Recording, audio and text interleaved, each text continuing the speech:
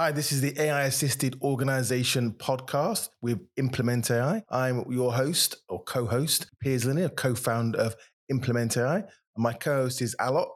Hi, Piers. Hello, Alok. You're in Manchester today, I understand. That's right.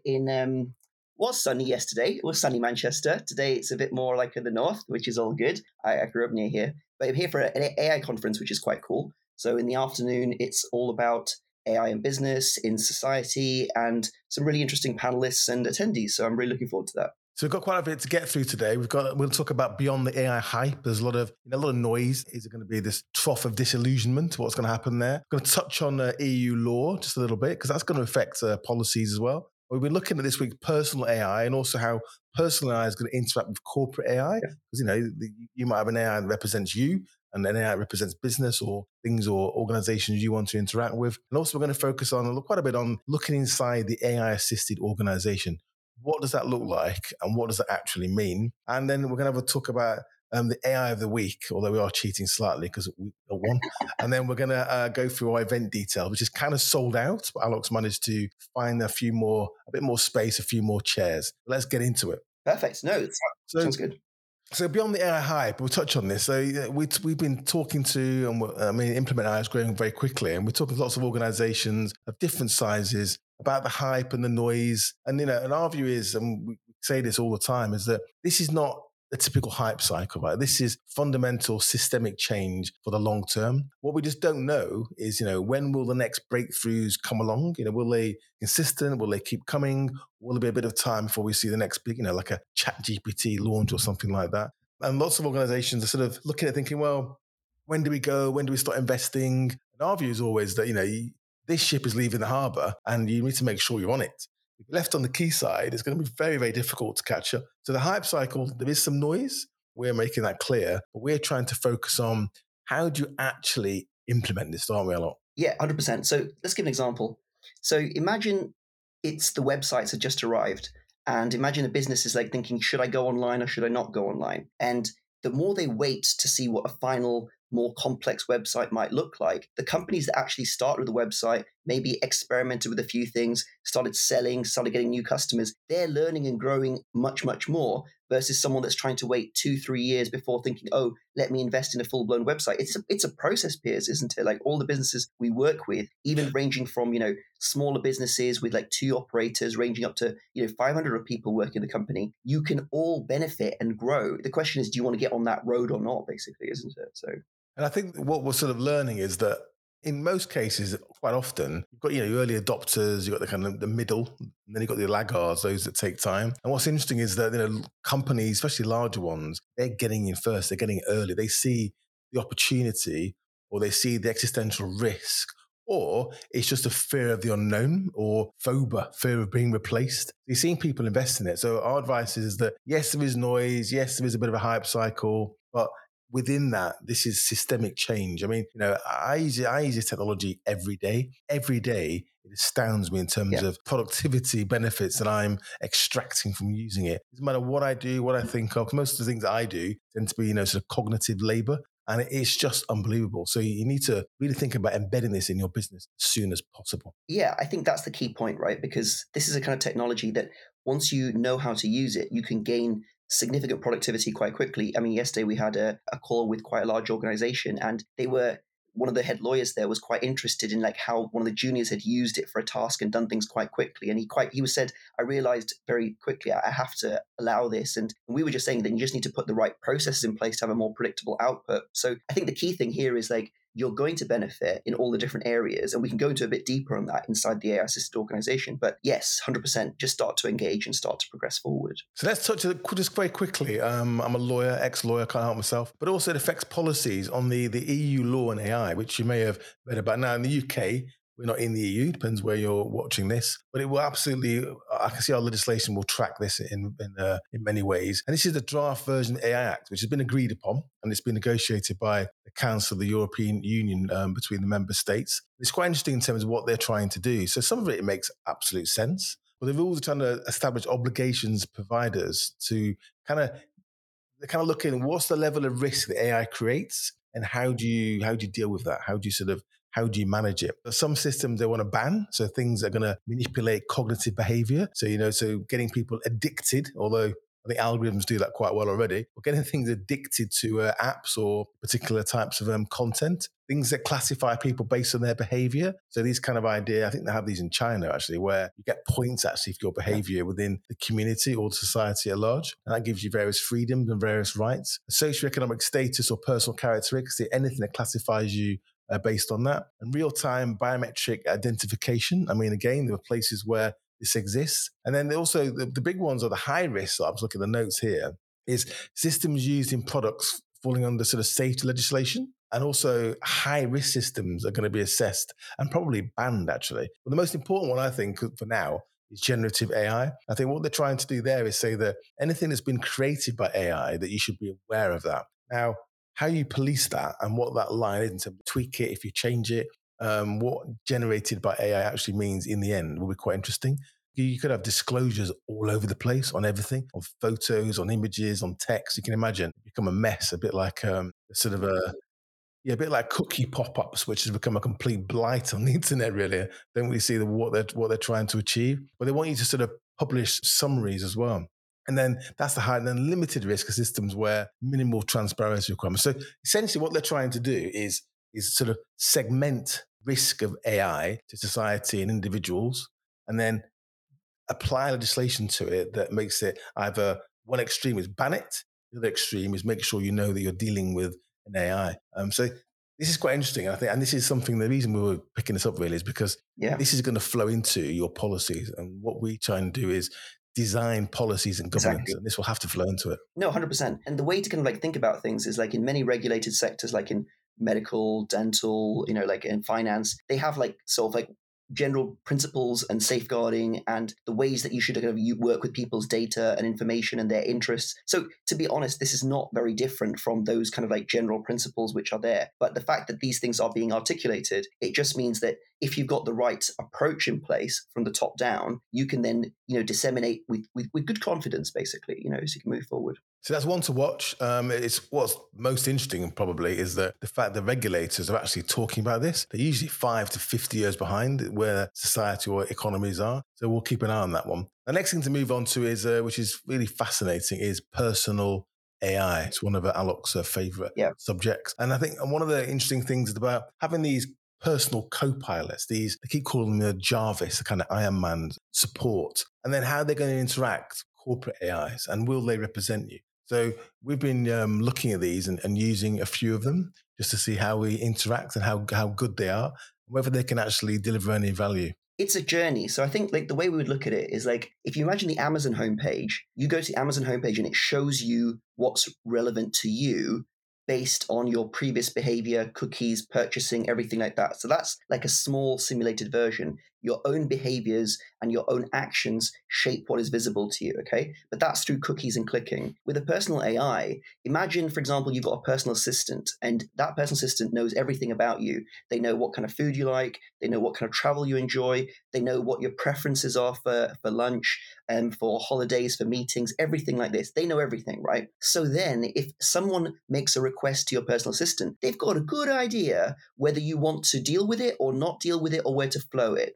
Now, let's take that idea at 100x it, basically, where you've got the personal assistant is not a personal assistant, it's your personal AI. And over your life, over your walking, your Apple Watch steps, your everything, it knows about you. It knows that you're on a healthy diet, but then you like to go for a pizza on a Wednesday, basically. It knows that from your Instagram or everything like this. So what I'm trying to say that if you've got a system which knows all that about you, and then you then set the priorities where like what it can disclose and what it can't disclose, that personal AI over time will start interacting with company AI. So imagine you got a bank or you got someone else like this, and they're like, can we have access to Alok's details on this, this, or this? Based on some security verification, it could then disclose those things. What this does is it frees you up from a lot of administration of like, I need this, I know information, just passing the same information over and over again in many places. So the opportunities that arise is like there will be opportunities for companies or different providers to provide some kind of personal AI which can help guide the person in that dimension. So there could be a personal health AI, for example, or a personal financial AI and all that kind of thing.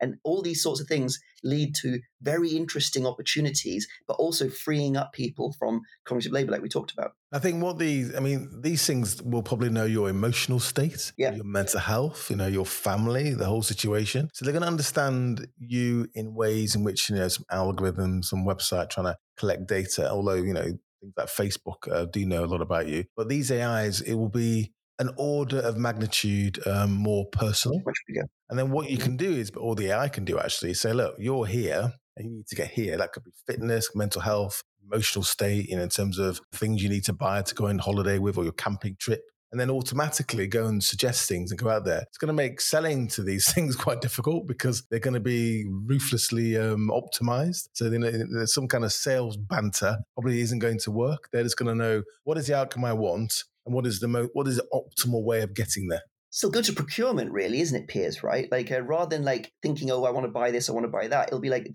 I require these things. Let me find the best thing. You were talking about this in a microcosm where you said on ChatGPT, you could use the plugin of, let's say, Expedia, and you could say, like, show me flights to this place based on the temperature, based on this, and all that kind of stuff, right? So where it will go out and only show you what's relevant to you, that's going to kind of expand even more as we talk about in this way, isn't it? Like over time. So I think the key thing to just think about here is that like this behavior is being rapidly adopted. Something in New York that's happening now is AI dating apps. I don't know if you've heard about this, but that's a different dimension where basically humans can date an AI, which would basically like a virtual boyfriend or virtual girlfriend. I mean, we don't need to go into that too much detail, but like what I'm trying to say is that like people are increasingly engaging more and more and more for relationships, for information. So if you as a business are thinking whether or not to engage in this, everybody's already kind of going in that direction. So you need to start thinking about how you can kind of engage in some dimension to be relevant, really. And they're quite basic. We were using one, is it Pi, which is one of the founders of DeepMind, is it? Yeah, exactly. Inflection AI now. And it's trying to give you, and I was kind of pushing its boundaries, being a parent with young children, asking questions about, what about this, what about that? Just pushing its boundaries. And it's quite clever in the way in which you'll have a conversation, but it won't go too far down any particular it's a thinking partner. Dead ends or sort of difficult subjects, which can be quite frustrating because often that's what you want, isn't it? And in a safe environment, you want to have those conversations, but it's trying to avoid difficult they got is trying to avoid bias. Yes. And that's trying to actually work more as a thinking partner and someone you can talk through a difficult situation with. So it's very early days, and it's interesting to see how this is kind of evolving, essentially. But I mean, to summarize on this, really, we are all going to have a Jarvis, and this is in the not too distant future. Or a Siri. And they're going to get more complicated over time. We're all going to have a personal co-pilot that's going to help us, just like in business, to optimize our personal lives. They're going to interact at some point. Corporate AIs trying to, sell you stuff. No, 100%. Let's move on. One of my favorite subjects is, I've been doing some keynotes on this, is, and we won't send this too long, but it's this idea of it came from an NVIDIA presentation. And I've been doing a lot of talks on the fourth industrial revolution. The first one was kind of steam power, physical labor. The second one was more about, consumer boom, electronics. And the third one was kind of Web 1 to Web 3. And now you got the fourth one, which is really around intelligence. And if you think about the factories of the past, they were these large places, creating products and churning them out at scale. And what was interesting about this came from the NVIDIA presentation is the factory of the future looks quite different. The factory of the future essentially is a data center.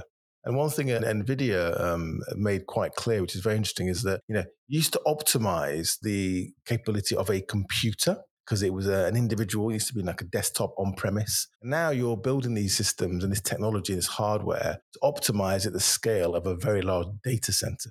And they are essentially, the data centers are going to be the factories of the future. If you think about the amount of, because you're not going to do this compute and you're not going to do it at home, are you? You're not going to build it yourself. You can't afford to. It's got to be done at great scale. So all this cognitive labor that we're talking about that's going to transition and be carried out by AI is going to be done in these data centers. A lot of the programming, the cognitive input into robots eventually, and the data feedback and the data storage will end up in these data centers. So what you're going to see is explosion of this, of CPU to GPU data centers, and they're going to really be where everything really happens. The end product, the production line, will just be AIs and robots just churning things out. The thinking is going to happen elsewhere. No, 100%. And that's where like the companies of the future are going to become smaller and smaller. I kind of saw one thing where they said that like this as you'll kind of get to a situation where you've got like the CEO, you've got like the product officer, and then you've got like the AI officer, and then AI is doing everything else, for example, right? Like you'll get more and more like micro companies powered by these AI agents, AI systems. And like I said, we're just at level 1 right now, like what gets quite interesting is when you've got like one AI agent talking with another AI agent, and you can see the discussion, and then you can come to like a third conclusion. It's exciting times for sure. And that's where it links a little bit back into the law bit, because you're going to, let's face it, right, to have an AI factory of the future, you've got to be a large organization with serious scale and capital. So you are looking at the NVIDIAs, the Microsoft, the Googles, the Amazons. There aren't that many, the Facebooks. There aren't that many of them. So in terms of where that power begins to sort of aggregate, we need to watch that as a society. That's going to be quite an interesting thing to do. So that's my favorite subject, factories of the future. What we wanted to do really on this pod is focus on inside the AI assisted organization, right? So there's a lot of chat and conversation about, implementing AI. A lot of stuff you see, there's endless, we watch this stuff, we track it. That's our job too, so you don't have to. And a lot of it is, consumer stuff, some SaaS that proves a clever point, but has it really got any real significance? Does it really matter to your business? Can you really build this thing into a workflow? You can't have 20 different SaaS products that you're paying 20, 30, even more a month for, that don't really talk to each other. So the question is inside an AI-assisted organization, what does it look like? And how do you transition from the kind of human-first world to this AI-assisted world? And that's one thing we've been looking at. I mean, we've seen you have conversations with people, don't we, all the time? We had a conversation with a chap yesterday. He's got a business that does training. And he was saying that he had a person making YouTube shorts, like 5 of them a day, I think it was, churns out content. And they were doing some other social media management. He said they completely automate the role. So he said to them, you need to retrain and work out what else you can do to add value, because what you were doing now makes no sense. They're just quick wins. We're also looking at big wins, what you call the unfair advantages, aren't you? Yes, exactly. I think this is the key thing. So like to talk about the AI assisted organization, what you want to think about is you want to think about 2 dimensions.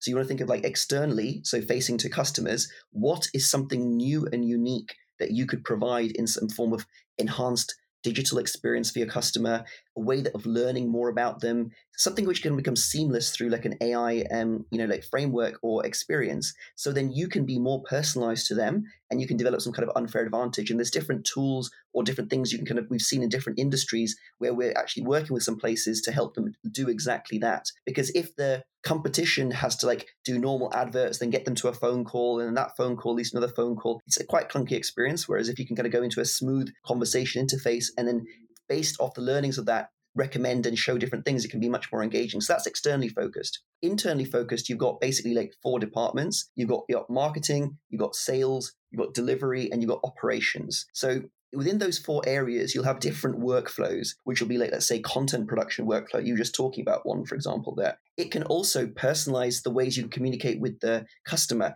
It could be through more personal emails with a small video explaining a case study based on what they actually are looking for, or it could be, with different elements within that area. So that's like sales. Delivery becomes quite interesting because delivery could be many different units. Where there is normally a lot of administration of filling out forms, asking for different things, onboarding the customer, fact find, these things can be quite clunky and not a great experience. And that's where an AI assisted flow of either a chatbot or it could be like a guided consultation can help you. So that's like there. And then operations is like your meetings, your HR, your recruitment. All of these can be AI assisted. So I think this is just to giving you a picture. Like the way we look at it is there's a whole matrix and there's a whole series of workflows which can drive a lot of impact. And the interesting thing, Piers, that we've noticed is how similar are these workflows across many different companies? Like, I mean, it's really kind of the same sorts of things you see, just in a slightly different way, right? Yeah, most businesses, at the end of the day, the P&L, the process, like you were saying, from sales and marketing, to delivery, maybe customer service as well, they're very, very similar. Yeah. And I think especially in small and medium-sized enterprises, a lot of the pain points are very, very similar as well. What we're trying to do is say, look, these are your workflows in your business today. That's where you are. That's where you want to get to. And can you bridge that gap today? Now, in some cases, it can be difficult to, because you're stuck in some legacy system, a database, some particular industry-specific CRM or practice management software, whatever that might be. So are there APIs, or can you build APIs or get them to? Often they don't want to. Or can you do some kind of, robotic process automation to get the data out of there, which, isn't the ideal way of doing it, but sometimes it's worth the investment to make it work. And a lot of organizations, so really it's about looking at workflows and how do you automate them. And the idea is, like you were just touching upon there, it's not really to take people out of your business, it's to grow your business Keep the without costs the adding same. people. Exactly. And the point is, I always talk about this value pyramid, don't I? Is that your technology is moving up it. So you are pushing people up to the top where you have to add value. And the way to look at it is, and generative AI is pushing this very quickly, is that as that pyramid fills up with the ability of AIs to do cognitive labor, i.e., knowledge work, you've then got to have a team that can do the knowledge work that the AIs can't do. And that means thinking a bit more, being a bit more creative, being a bit more personalized, thinking what your customers actually need. How do you delight your customers in ways that only a human can currently comprehend and deliver? And that might be personal interaction, more of that, because you've got more time. That's what this is really about. It's not you're not going to get to a fully automated, AI driven business in the next probably 24 months, unless you've got a very, very, very simple business and very digital. That's not going to happen. This is absolutely a journey, isn't it?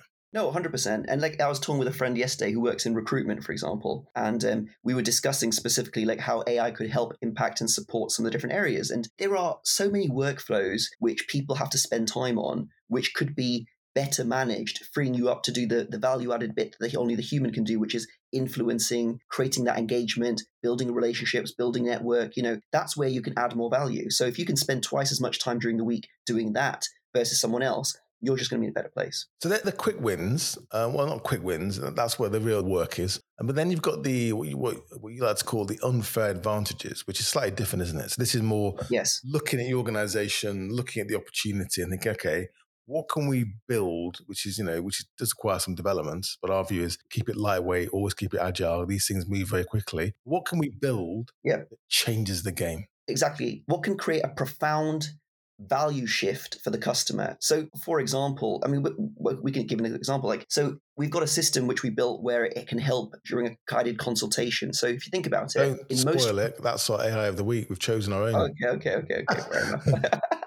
But so you've got like other systems where, okay, let's say during the onboarding process for a customer, you start to understand a lot of information, and the thing is, you capture all that information, but you don't actually act on all of it. Let's just say you capture one part of the customer's history, financial history. Let's just say, for example, and you don't currently have a product which can monetize or deliver any value in that area, and that sits on a form somewhere. With your own unfair advantage, potentially you could actually understand and recommend other options or even liaise with other people to basically deliver more value to the customer. It's because they just deal with one person. And at the same time, you increase your customer lifetime value. There's so many things you can do. Every time we have these consultations, I already noticed like 3 or 4 different opportunities which could, 2x or 3x your customer value. And that makes a big difference, basically, so.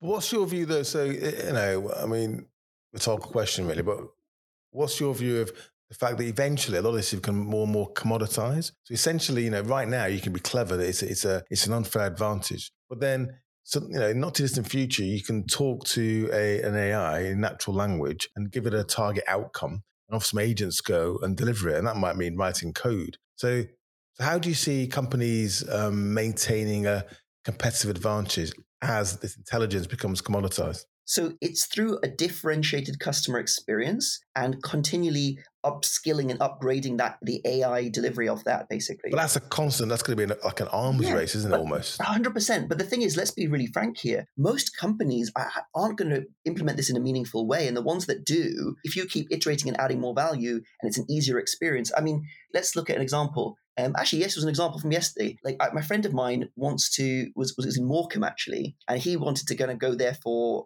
some meeting or something like this, and he was trying to book on Booking.com, and there was only 2 or 3 hotels on Booking.com there basically. Even though there's loads of bed and breakfast, you either had the high end place at like 400 quid a night or whatever like that, or you got like somewhere at like 40 quid. There was nothing in between, and the reason is many of the businesses said, I don't want to give Booking.com 10% or whatever like that, so then they're invisible. The thing is, he's not phoning up 50 places to buy booking, basically. So what I'm trying to say is that like there's the people that just don't engage, they will not benefit because you're essentially invisible from that terrain. So I don't see this being an issue. And the ones that offer a better experience and upgrade it you'll just take more business basically. So it's the ones that understand the power of this technology and implement it in a way in which just creates value for all stakeholders. But the thing is that if you're not doing this, you're not thinking about it. Yeah, so this actually is it. Very quickly going to have a problem. Before it was being found on the internet, right? So the next one's going to be, can you be found by an AI?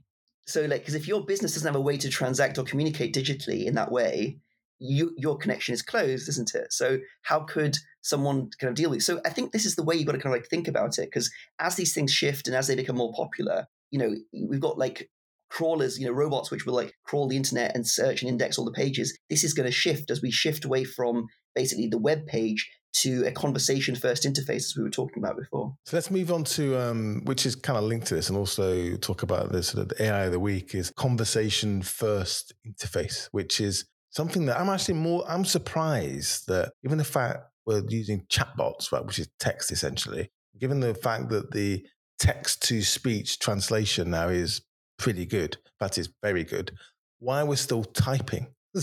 why we're not already just having natural language conversations with these AIs? But that is the future, isn't it? That's where this is going. The keyboard is, I've got a few in front of me here, going to be a thing of the past. Look at the Apple Vision Pro, right? It's a step in towards that spatial computing and everything. So we can speak much faster than we can type. The keyboard is a remnant. It's going to go over time, basically, So, well, talk me through conversation first interface then.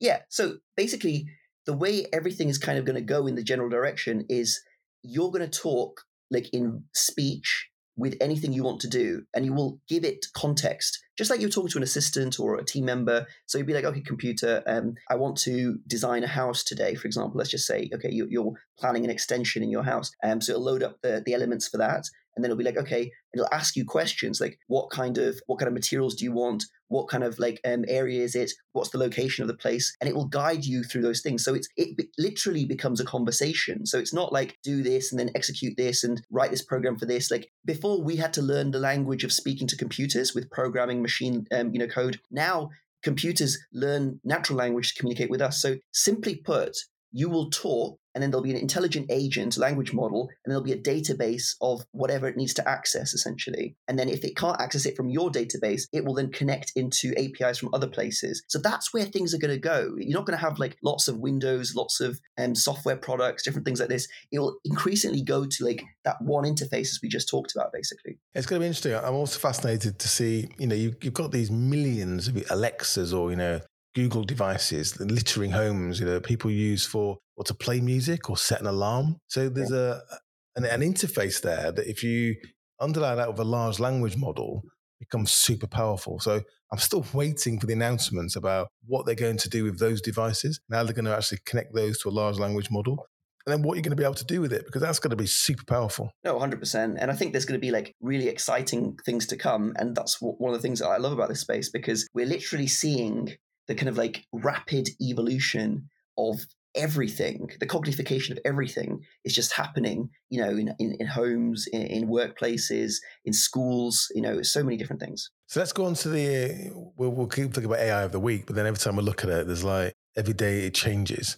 So we decided to cheat this week and talk about one that we made, which we may be able to actually show a picture of. But the AI of the week is it's more of an MVP, wasn't it? It was more of a demo of consultation. Exactly, to show the art of the possible. Because one of the conversations that we always get is like, but what can you do? Because people just think about ChatGPT, for example. And what we put together was a system which essentially allows a guided consultation. So to kind of like frame it, imagine you're an accountant, you're a financial advisor, you're an architect, you're a builder, you're whatever it is, doctor, and you have to have a consultation with a customer, client, or patient.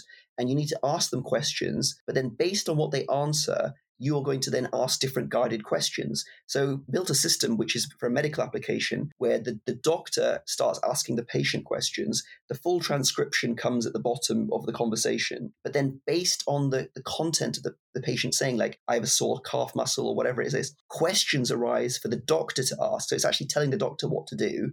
And then based on the answers to that, it will prompt other questions. So what's really nice is this is the kind of tool which upskills like a junior doctor into a more expert consultation doctor. But the same thing can be done for any financial advisor. For example, let's say you're asking questions about their retirement aspirations or their financial goals or different things like this. It could then ask you, it can show you prompts of questions to ask in a different way. And we showed this to a few people, and we had extremely interesting responses back from, people that deal with wills, people that deal with like different type of documents, people deal with like different elements. Because this kind of consultation co-pilot, I think as a concept is very, very, very cool, basically.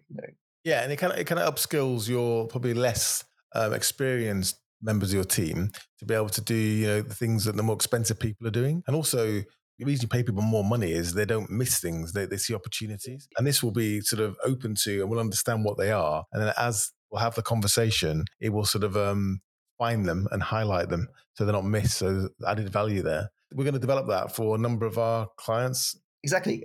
So I think that leads quite nicely into like understanding like that our whole goal at Implement AI is basically to help people understand the art of the possible and make it as concrete and tangible. And if people are interested in learning more, we're actually doing an event, Piers, aren't we? It's nearly sold out, but talk us through so it. on July 5th in London, we've got an event. Yeah, it did sell out, and I managed to kind of get a few extra seats basically by extending the room backwards. But it is a hard capacity. Once we're out, we're out. And there are some digital passes available as well. And basically what we'll be going through is like for small, medium-sized enterprises and people in business finance, exactly what you need to know and how you can unlock AI within your organization. So if you're interested in learning more about it, check out the link for the event ticket and, either join us virtually or physically, basically. Yeah, and you can find it on our LinkedIn profile as well.